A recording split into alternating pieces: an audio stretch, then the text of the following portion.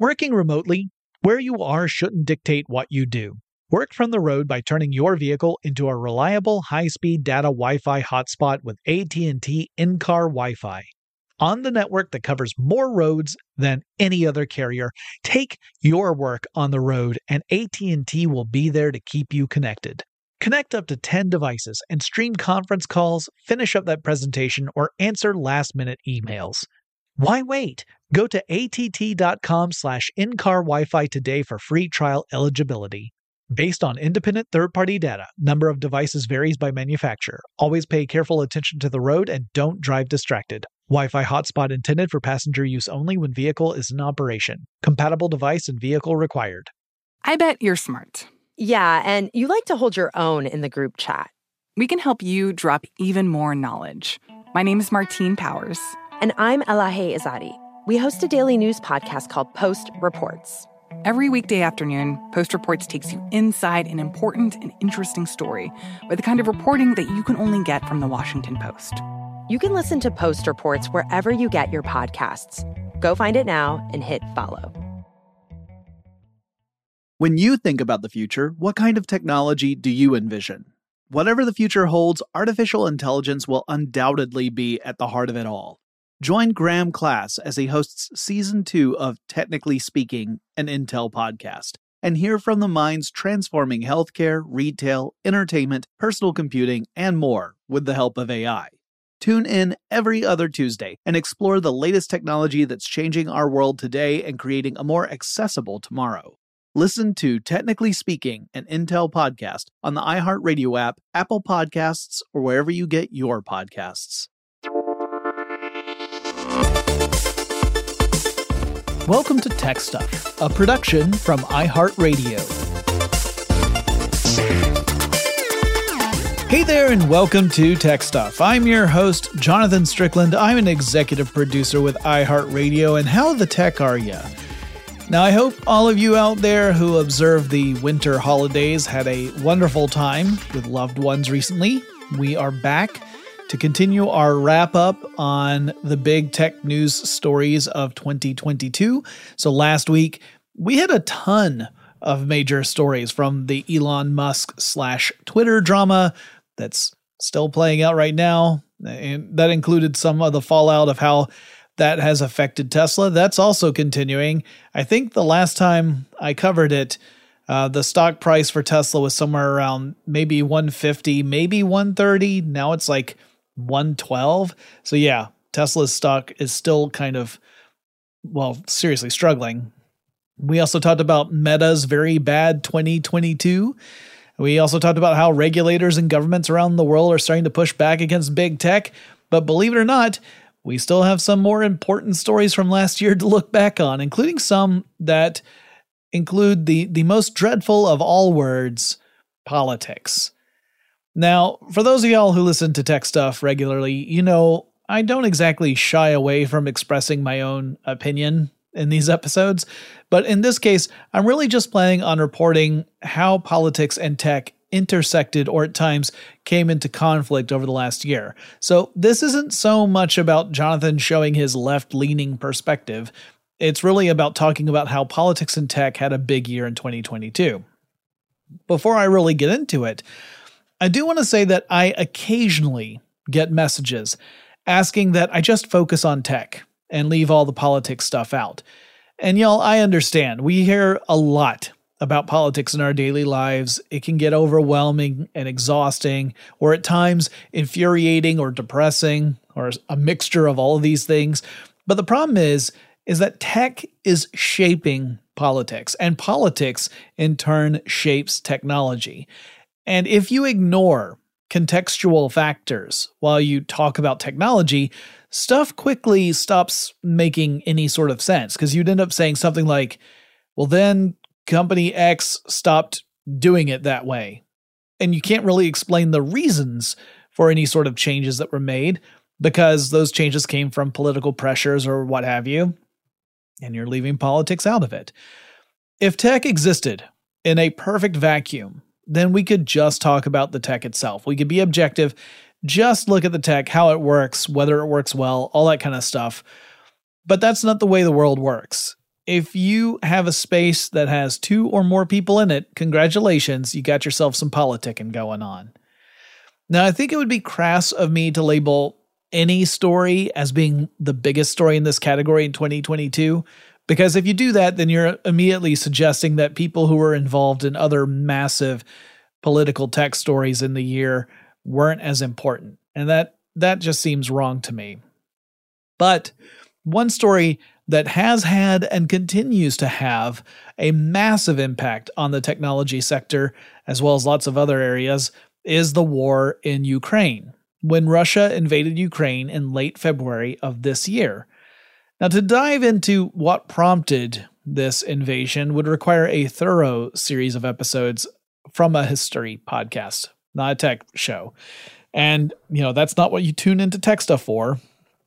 So I'm not going to dive into the full backstory of how we got into this. And to be clear, if I did, I would need to do some very substantial research on the matter myself, because I really only have a kind of surface level understanding of it.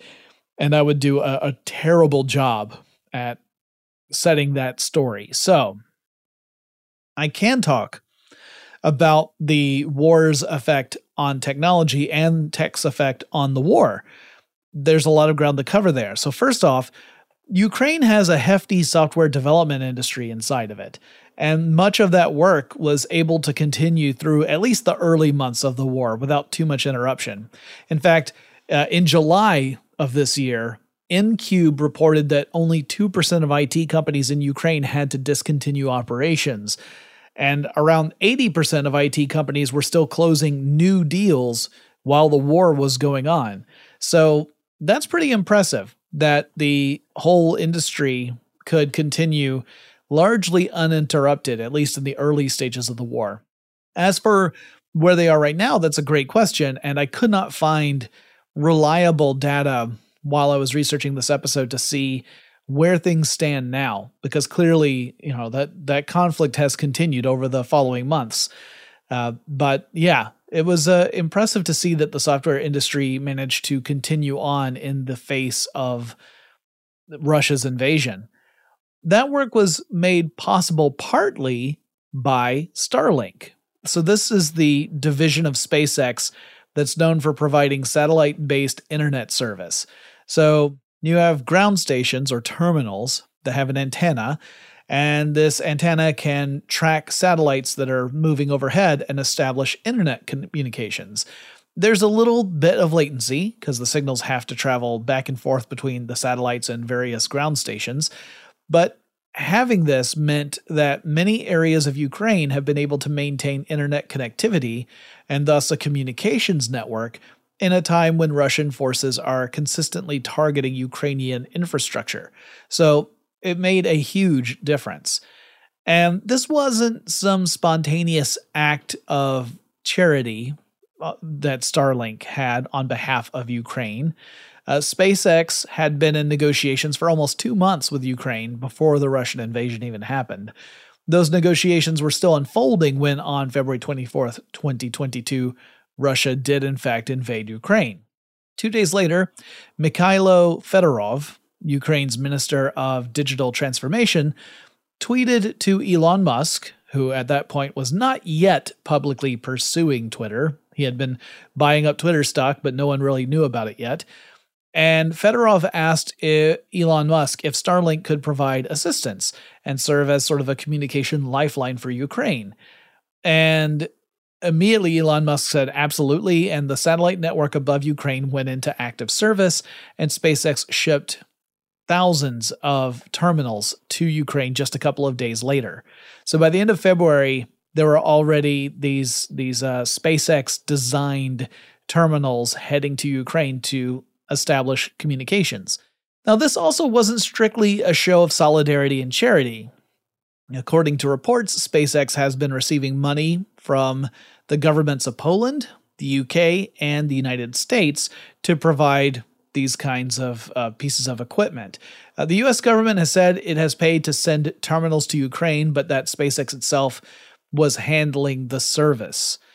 In October, service for around 1,300 terminals in Ukraine stopped.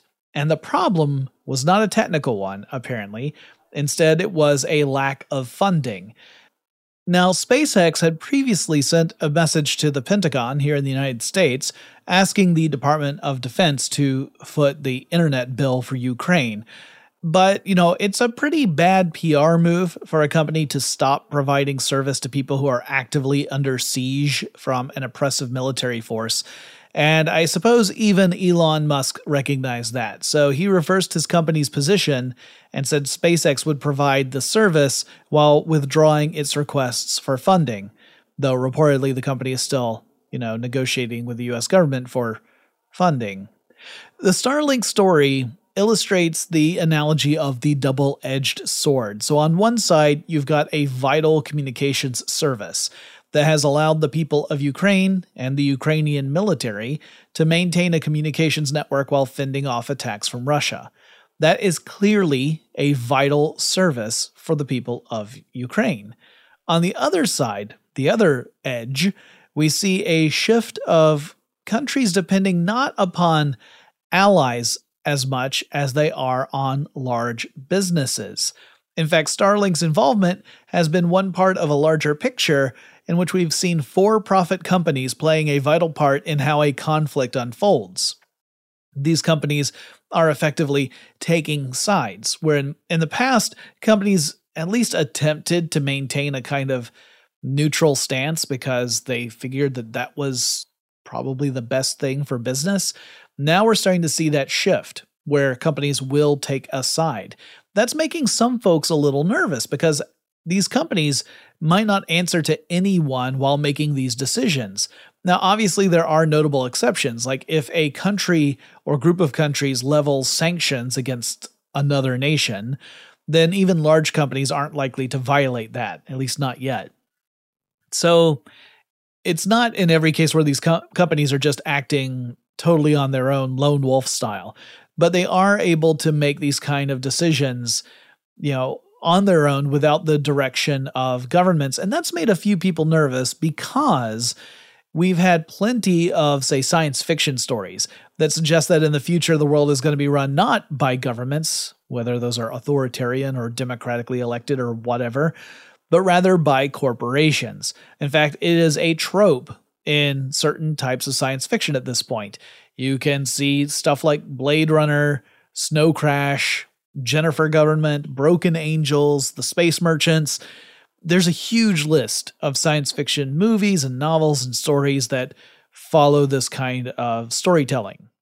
Generally speaking, a business's first and sometimes only concern is delivering value to stakeholders, whether that's a private business or a publicly traded one. And yeah, delivering value might mean putting out a really good service or product, but that's almost secondary, right? Like that's the way you get value for your stakeholders.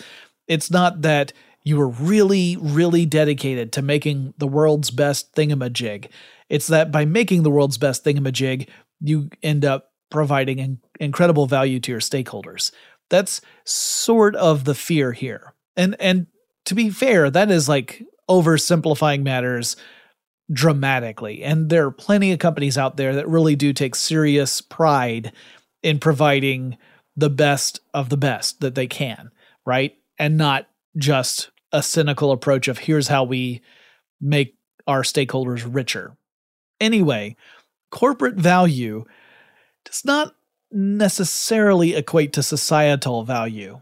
And that's where there's some unease around this. Also, the fact that Starlink shut off service, even temporarily, for those 1,300 terminals in Ukraine painted a pretty scary picture. For a company just to decide to stop service for whatever reason, that could lead to life or death situations in certain parts of the world. Now we've seen this sort of thing happen due to governments cracking down on services in an effort to stop citizens from being able to organize. Like, that's something we've seen for a while, right? If a government says, oh, we see a danger here because people are starting to use Twitter to organize resistance, then they'll crack down on Twitter. That's something we've seen in the past, but to see it from the corporate end where a company could just say, you know what, we're just going to turn off service here, that is a little different. Anyway, Starlink continues to provide services in Ukraine, and numerous Ukrainian officials have praised Starlink and the service, pointing out that the country would have significantly more struggles without that lifeline, and that connectivity has contributed to important Ukrainian military operations, including drone missions. So I don't want to dismiss Starlink's important role in this ongoing conflict, but rather, taking the big picture look. Other stuff that happened created a sort of secondary struggle. I almost said a war, but I don't want in any way to diminish the horrors of the actual war going on in Eastern Europe. But for example, social networks began to shift a bit in favor of Ukraine. So Facebook, TikTok, and YouTube began blocking Russia's government-connected communication accounts. This followed a move in the EU to ban those Russian media and news organizations in an effort to shut down propaganda and misinformation efforts.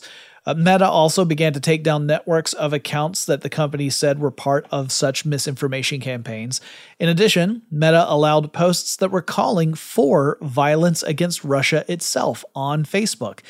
That was quite unusual, right? That was one of those things where this was a controversial call, because normally the policy is you can't call for violence. That's against the rules. But in this case, where people were saying, no, we're trying to organize resistance to an invasion that's threatening people's lives, Meta made the call of allowing those posts to stay up on Facebook. Russia's response was to start to ban various services within the country. They labeled Facebook and then later Instagram as extremist corporations, and so this was a back and forth issue. Okay, we've got some more to talk about with the Ukraine war and then some other issues around the world where tech and politics came into conflict with one another. But first, let's take a quick break.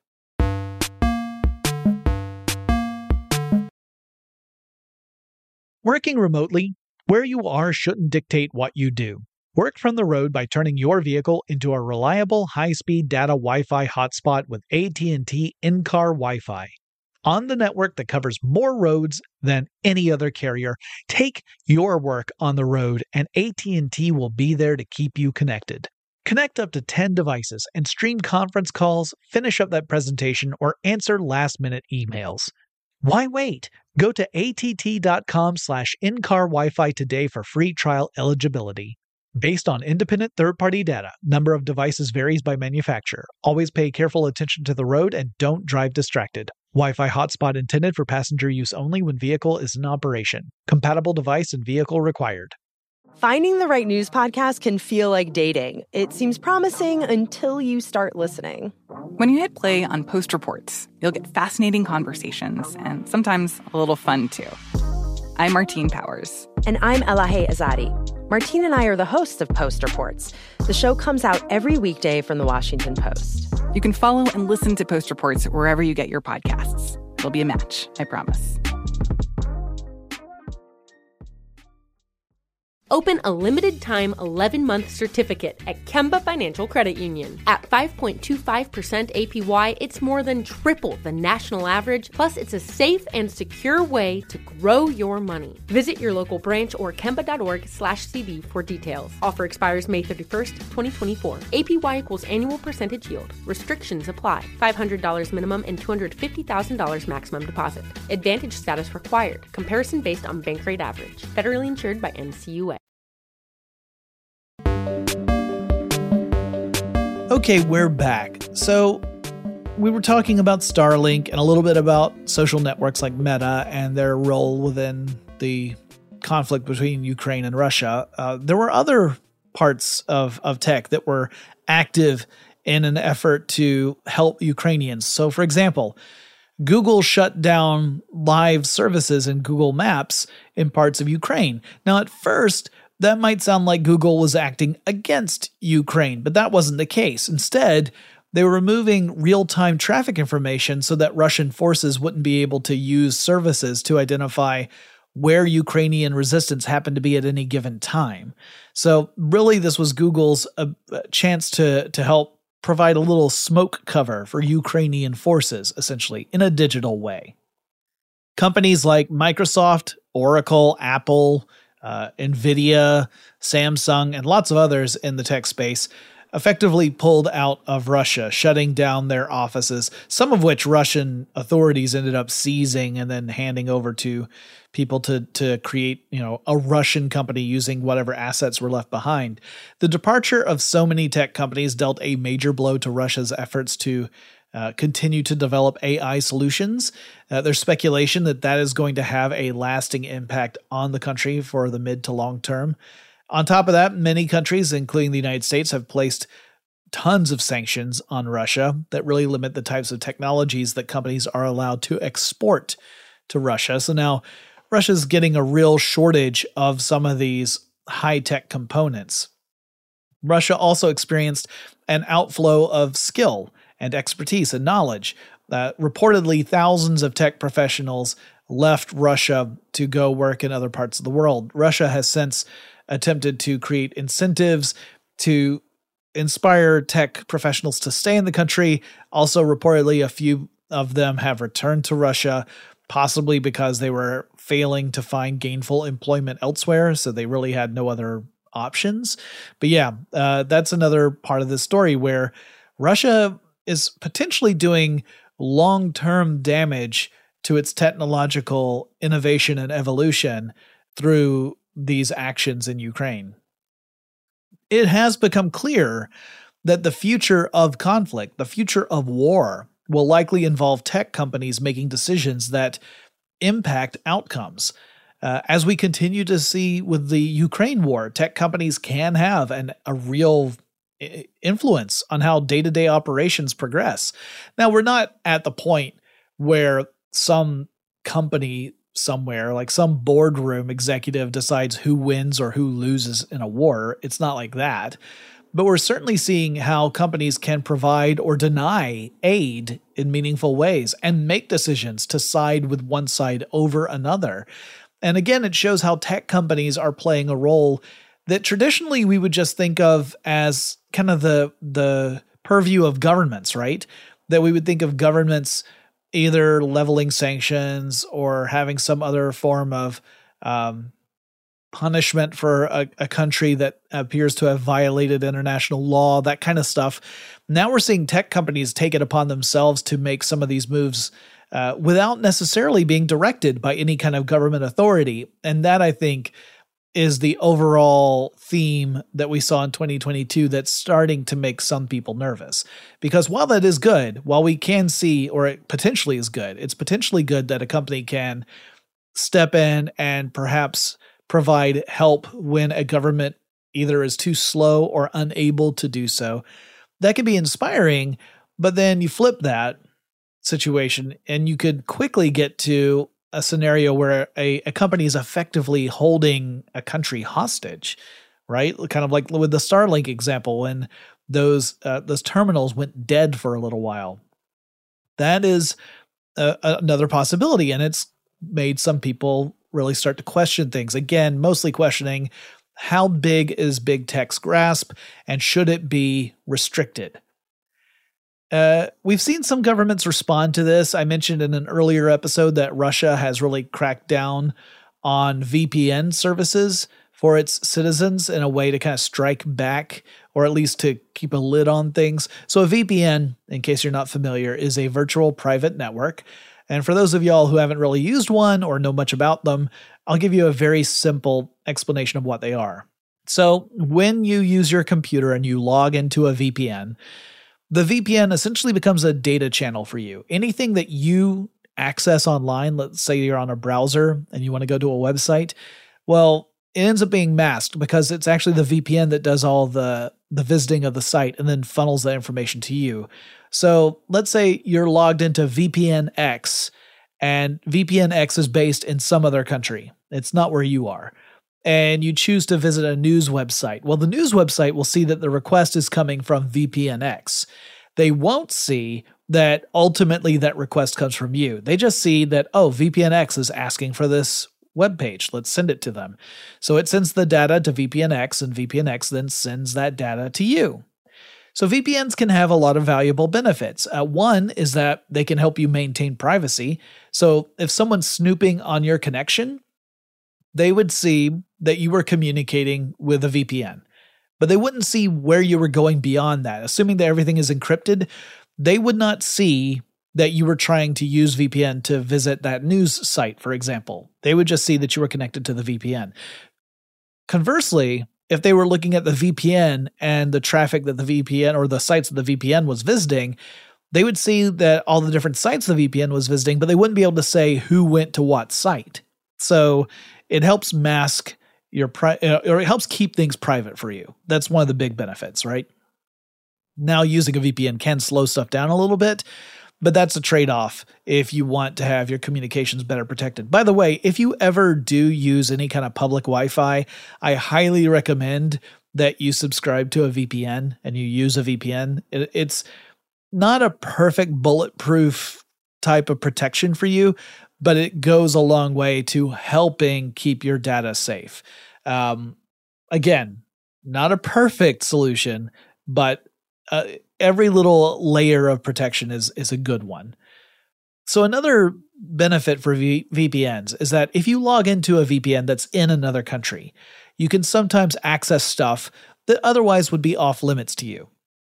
So for example, let's say that you were a UK citizen and you moved to the United States, but you would still like to be able to watch some UK programming that's just not available here in the States.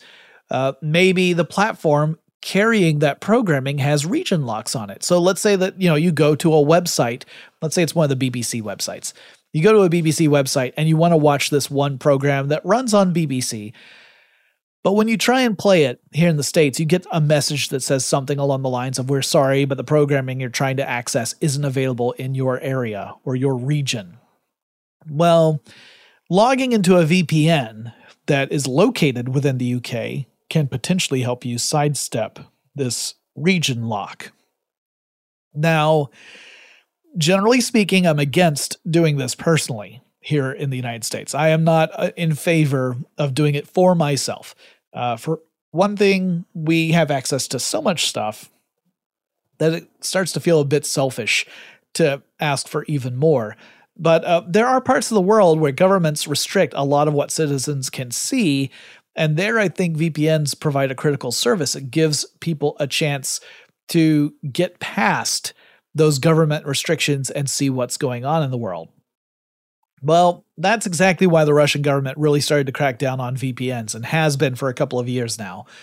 So Russian citizens could subscribe to VPN services for a while and they could get access to information that the Russian government objected to. It did not go in line with the official Russian communications. So over the last couple of years, many VPN services have been banned within Russia. Even Russia's own Kaspersky Labs has announced that it is no longer going to offer VPN services within Russia, presumably because government pressure is so great that it just doesn't make sense to try and operate VPN as a business there. Russia is not the only country to have cracked down on VPNs in 2022. Iran, India, and Myanmar similarly have tried to restrict access to these kinds of services in an effort to control the information that citizens can access. In some of these countries, it is illegal to post or share any messaging that criticizes the government or contradicts the government's official stance on, any given topic. So, again, we see this ongoing battle between governments, particularly more authoritarian governments, and tech companies. Now, often these crackdowns on tech coincide with authoritarian governments doing authoritarian things, go figure. Like ignoring or manipulating elections, or removing or restricting citizen rights, that kind of thing. One of the truly powerful things tech has ever done over the years is given people more accessibility to information and for the chance to communicate, and thus potentially leading to things like organization, like citizens banding together to oppose an oppressive government. That's the kind of thing that is very dangerous for authoritarian regimes, which depend heavily on controlling people, and that comes hand in hand with controlling information and access to various services. Now, sometimes tech companies will still try to operate in these regions. They might say that they do so in an effort to provide resources to people who desperately need them, and I'm sure that's at least part of the reason. And it's a valuable one. Like, that is a valuable goal, is to let people have access to these tools that could potentially help them have a better existence. It also could be true that these companies depend upon expanding to more customers every year. So, expanding into countries where things are dicey can still align with company goals from a business standpoint. And I guess there's an argument for that as well. Like, we don't live in a world where we can all just be altruistic. But one thing we have seen over the past year, is that more and more companies are either reluctant to do business in, or they're actively pulling out of one of the largest markets in the world, and that being China.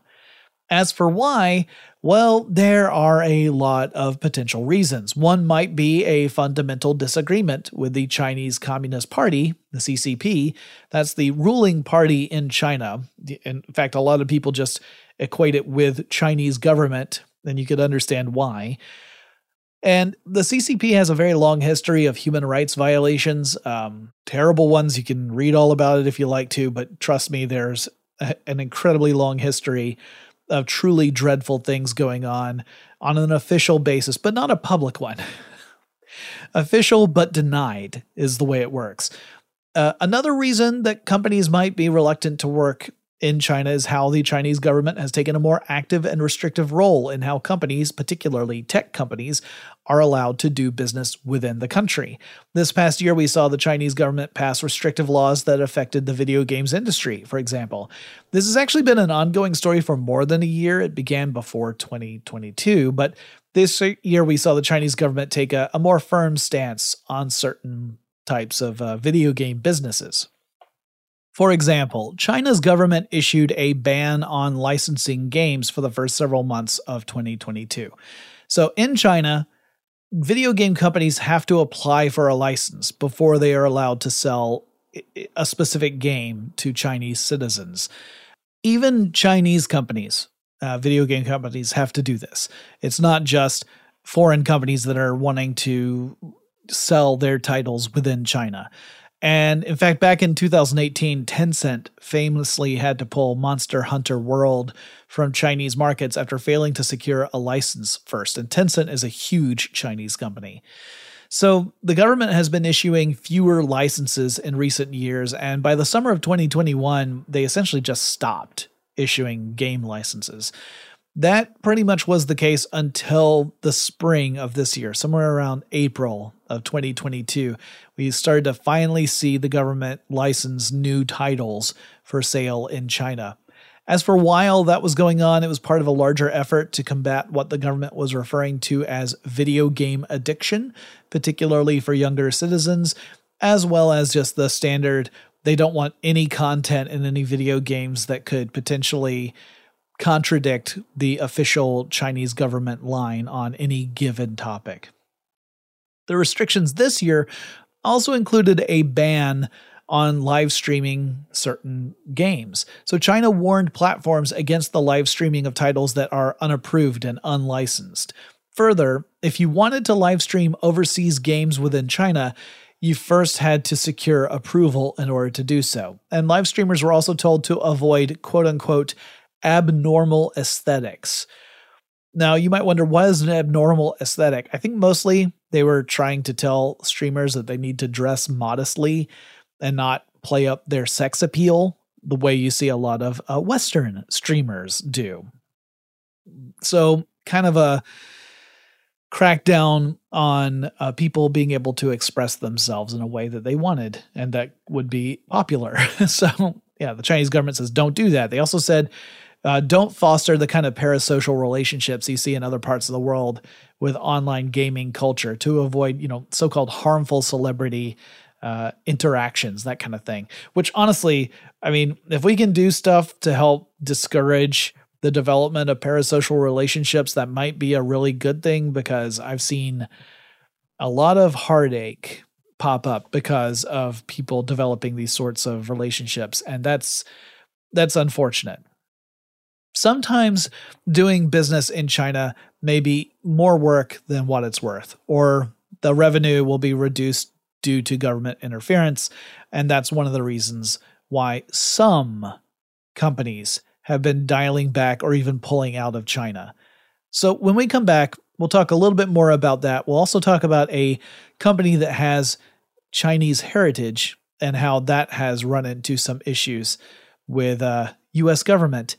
And I'm sure most of you have already guessed what that is. If you haven't, hey, that clock is ticking and also talking. We'll be back. Working remotely, where you are shouldn't dictate what you do.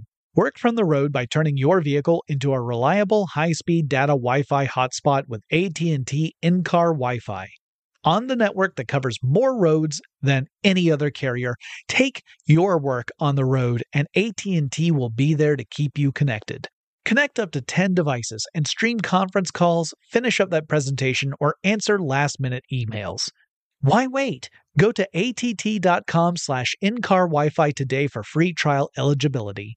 Based on independent third-party data, number of devices varies by manufacturer. Always pay careful attention to the road and don't drive distracted. Wi-Fi hotspot intended for passenger use only when vehicle is in operation. Compatible device and vehicle required. I bet you're smart. Yeah, and you like to hold your own in the group chat. We can help you drop even more knowledge. My name is Martine Powers. And I'm Elahe Izadi. We host a daily news podcast called Post Reports. Every weekday afternoon, Post Reports takes you inside an important and interesting story with the kind of reporting that you can only get from the Washington Post. You can listen to Post Reports wherever you get your podcasts. Go find it now and hit follow. Open a limited-time 11-month certificate at Kemba Financial Credit Union. At 5.25% APY, it's more than triple the national average, plus it's a safe and secure way to grow your money. Visit your local branch or kemba.org/cd for details. Offer expires May 31st, 2024. APY equals annual percentage yield. Restrictions apply. $500 minimum and $250,000 maximum deposit. Advantage status required. Comparison based on bank rate average. Federally insured by NCUA.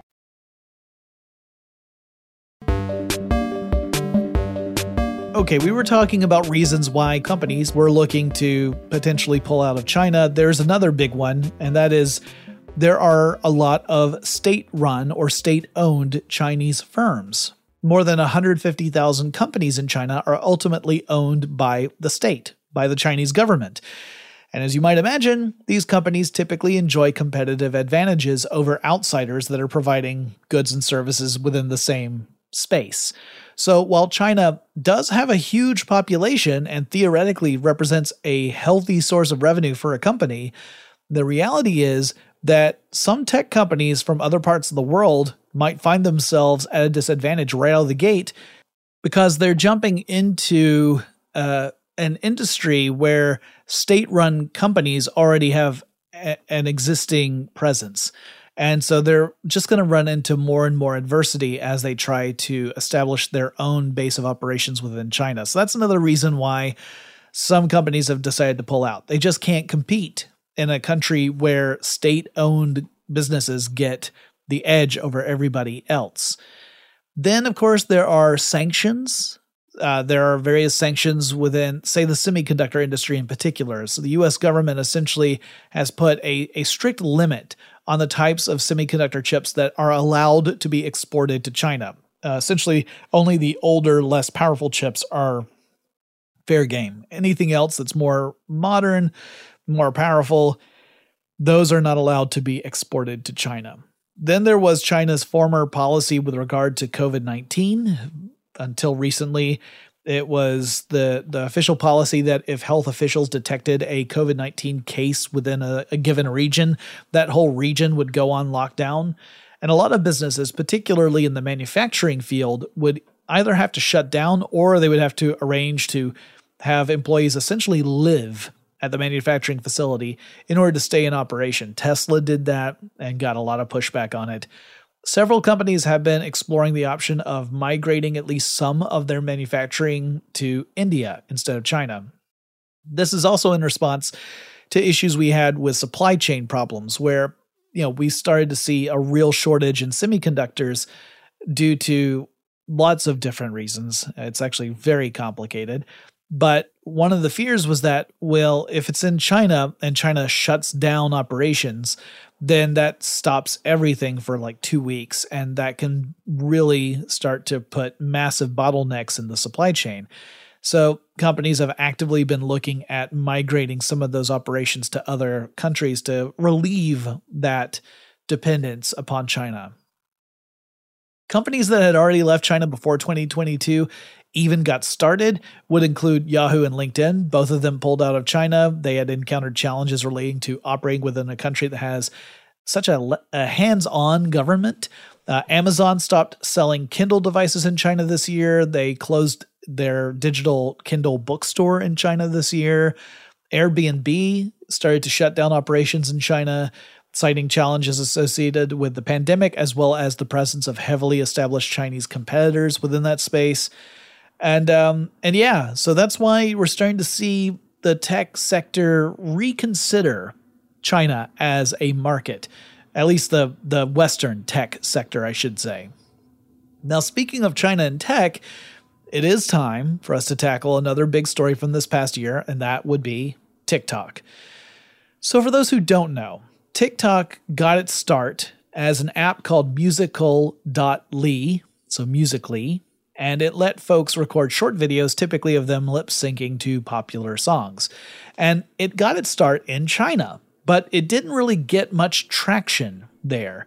However, US users were responding well to it, so Musical.ly then established a headquarters in California and really just focused almost exclusively on developing its business in the United States. Then you had this big company in China called ByteDance, and it had a different short-form video app that it owned, and it wanted to get access to the American market. But just as it can be difficult for an American company to gain traction in China, it can be really hard for a Chinese company to gain traction in America. So ByteDance saw that Musical.ly was already doing pretty well and decided to essentially buy their way in. They bought Musical.ly and then rebranded that into TikTok, and that became a subsidiary company underneath ByteDance, the Chinese company. So TikTok is headquartered in America, but their parent company is ByteDance, and that's in China. During the Trump administration here in the United States, concerns were first brought up about TikTok and its relationship with its parent company. There were worries about where TikTok was storing user information. Like, were users' data being stored on servers in China? This concern led TikTok to make some changes. They migrated their services and data onto US-based servers that were administered by the company Oracle. So essentially saying, look, see, our data is not on Chinese servers. It's on American servers. This has not totally satisfied at least some folks in the US government. There continue to be those concerned that TikTok could be serving as a way to collect US citizen information, as well as just accessing other kinds of info. I mean, if you've got someone who's shooting a funny TikTok, they happen to be in, say, a fairly secretive company or government agency, then that video might end up giving people some really valuable information, even if it's not exclusively about that subject. Meanwhile, the Chinese Communist Party has a history of establishing a presence in private companies in China. Last year, China's government acquired a 1% stake in part of ByteDance, specifically in the part of the company that holds licenses that are crucial to their video sharing platforms. So, along with that stake, the CCP also secured a seat on ByteDance's board for this part of ByteDance. That's a board that only has 3 seats on it. So 1/3 of the board of directors for this part of ByteDance is occupied by a representative from the Chinese Communist Party. Then you have to consider that China has the National Intelligence Law of the People's Republic of China. This is a law that China actually passed back in 2017. That law states it is the responsibility of all Chinese companies and citizens to work to maintain national security of China, and that as part of that, all businesses registered in China are required to hand over information to Chinese intelligence agencies. That includes Chinese companies that are operating in other countries, like the United States. So there's literally a law in China that assuming TikTok is obeying this law, means that TikTok is obligated to share data back to the Chinese government because TikTok itself is a subsidiary of ByteDance, a Chinese company. By the way, the same policy is part of the reason why the United States banned Huawei components in telecommunications networks here in the States. Now, back in 2020, former President Trump issued an executive order aiming to ban TikTok, but this ban never actually went into effect, partly because there were real questions over whether the US government actually had the authority to ban TikTok just based on an executive order in the first place. Then there were other factors that, but I'm not going to get into it because that was 2020. It's 2022 now. We don't need to rehash all that. Biden revoked Trump's executive order.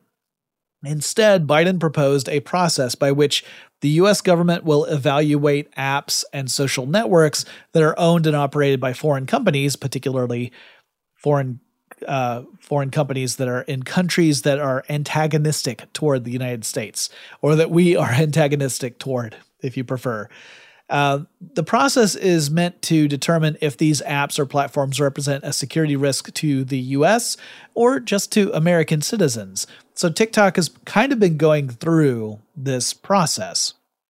But that's not where this story ends, because various people in Congress have brought up concerns about TikTok, ranging from fears that the company is actively spying on behalf of China to other worries that TikTok is promoting and perpetuating harmful material to impressionable people, particularly to young people, because TikTok has a strong appeal for younger users.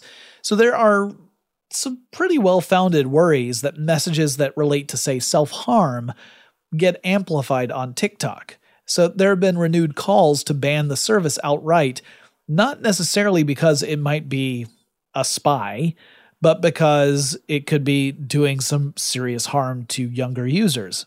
And ultimately, TikTok's recommendation algorithm responds to whatever it is you're watching. So if you watch a video in full and that video happens to have harmful material in it, TikTok is more likely to recommend similar videos, which does amplify that message. If you happen to watch videos in full that are about puppies playing, then you're probably going to see more videos about puppies playing. So the platform, you could argue, is agnostic. It doesn't care what the content is. It just wants to serve more content that's going to keep you on TikTok.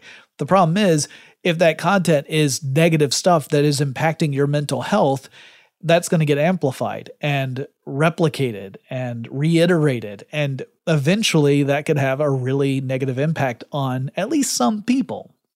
So that's one of the reasons why certain politicians want to ban TikTok. So there are multiple points of view that have a similar goal, but for different reasons. We have seen the federal government here in the U.S. propose policies that make it against the rules for federal employees to install TikTok on their work devices. They even work that language into spending bills. And to me, that just kind of makes sense. The banning them on work devices, not the burying something in a larger spending bill. I hate that kind of stuff. Like the idea that politicians sneak their pet projects in on really necessary pieces of legislation has always bothered me. I hate that. Like, oh, well, no one's going to vote against this because everyone needs to get paid. So I'm going to put my pet project that gets my buddy back home in Mississippi a huge amount of business and no one's going to object because we need to get paid. I'm just going to put that in here. I hate that stuff. Anyway, I think banning TikTok from federal devices makes total sense. If I were issued a phone by my office, which is not a government office, but if my bosses gave me a work phone to use with work, they would be fully justified, in my opinion, of pulling me aside if I had installed TikTok on my work phone. You know, they could say, hey, Jonathan, you know this is for work, right? That kind of thing. I think that would be totally justifiable. I personally don't have any real issue with a ban on TikTok for government-owned property. We've seen similar bans in several states here in the United States for state-owned property as well, so both on the federal level and in some state government levels. And again, I don't think there's anything really scandalous about that. I think it's totally, fair for a government or even a company to say, don't put this stuff on the devices we assign to you, because ultimately those devices don't belong to the employee. They belong to, either the government or a company. Now, when you start moving toward a more general ban that would affect private citizens, then things get way more complicated. And honestly, most of the analysts I've followed feel that a nationwide ban for personal devices seems unlikely. But we might see more state governments and perhaps even companies issue bans on work devices out of concern that TikTok could actually be sharing info back to China. Like, if you have a work device and you do critical work on that device, like if there's like stuff that is proprietary in nature that you access on that device, or anything else that is kind of a secret stuff of your company, it makes sense that you don't want someone putting TikTok on that machine. Really, you don't want any kind of social network-based app on that device if that is not necessary for your work. If you're a social influencer, then yeah, that's one thing. But if you're doing, important work for, say, the CIA, you don't want to have all these different apps that are basically designed to gather as much information about the user as possible in order to exploit it. I mean, I know we've all seen the James Bond movies, and that idiot goes around introducing himself by name all the time, proving that he is the worst spy in the world. But don't be like James Bond, okay? Be like, I don't know, Jason Bourne. He knows how to keep a low profile. It's just that people are really looking for him. Okay, that's it for this goofy episode as I look back on the tech news of 2022. I've got at least one more of these, but it should be really focused on things like cool scientific discoveries and developments and that kind of stuff. That's my plan for that. And that will probably be the last one of these, unless, who knows, something major happens between now and Wednesday. We'll see. Or now and Thursday, I should say. We'll see. I forgot today's not Monday, is it?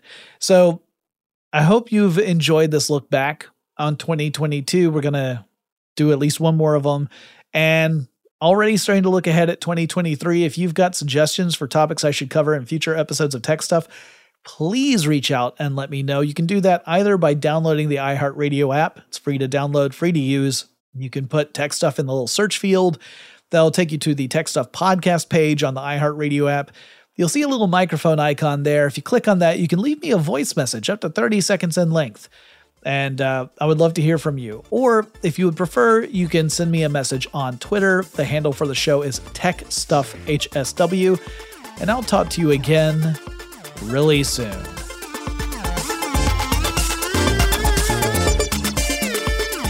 Tech Stuff is an iHeartRadio production. For more podcasts from iHeartRadio, visit the iHeartRadio app, Apple Podcasts, or wherever you listen to your favorite shows.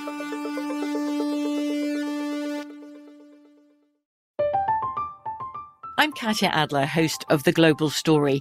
Over the last 25 years, I've covered conflicts in the Middle East, political and economic crises in Europe, drug cartels in Mexico. Now I'm covering the stories behind the news all over the world in conversation with those who break it. Join me Monday to Friday to find out what's happening, why, and what it all means. Follow The Global Story from the BBC wherever you listen to podcasts. Open a limited-time 11-month certificate at Kemba Financial Credit Union. At 5.25% APY, it's more than triple the national average, plus it's a safe and secure way to grow your money. Visit your local branch or kemba.org/cb for details. Offer expires May 31st, 2024. APY equals annual percentage yield. Restrictions apply. $500 minimum and $250,000 maximum deposit. Advantage status required. Comparison based on bank rate average. Federally insured by NCUA. Get emotional with me, Radhi Devlukia, in my new podcast, A Really Good Cry. We're going to be talking with some of my best friends. I didn't know we were going to go there on this. People that I admire. When we say listen to your body, really tune into what's going on. Authors of books that have changed my life. Now you're talking about sympathy, which is different than empathy, right? Never forget, it's okay to cry as long as you make it a really good one. Listen to A Really Good Cry with Radhi Devlukia on the iHeartRadio app, Apple Podcasts, or wherever you get your podcasts.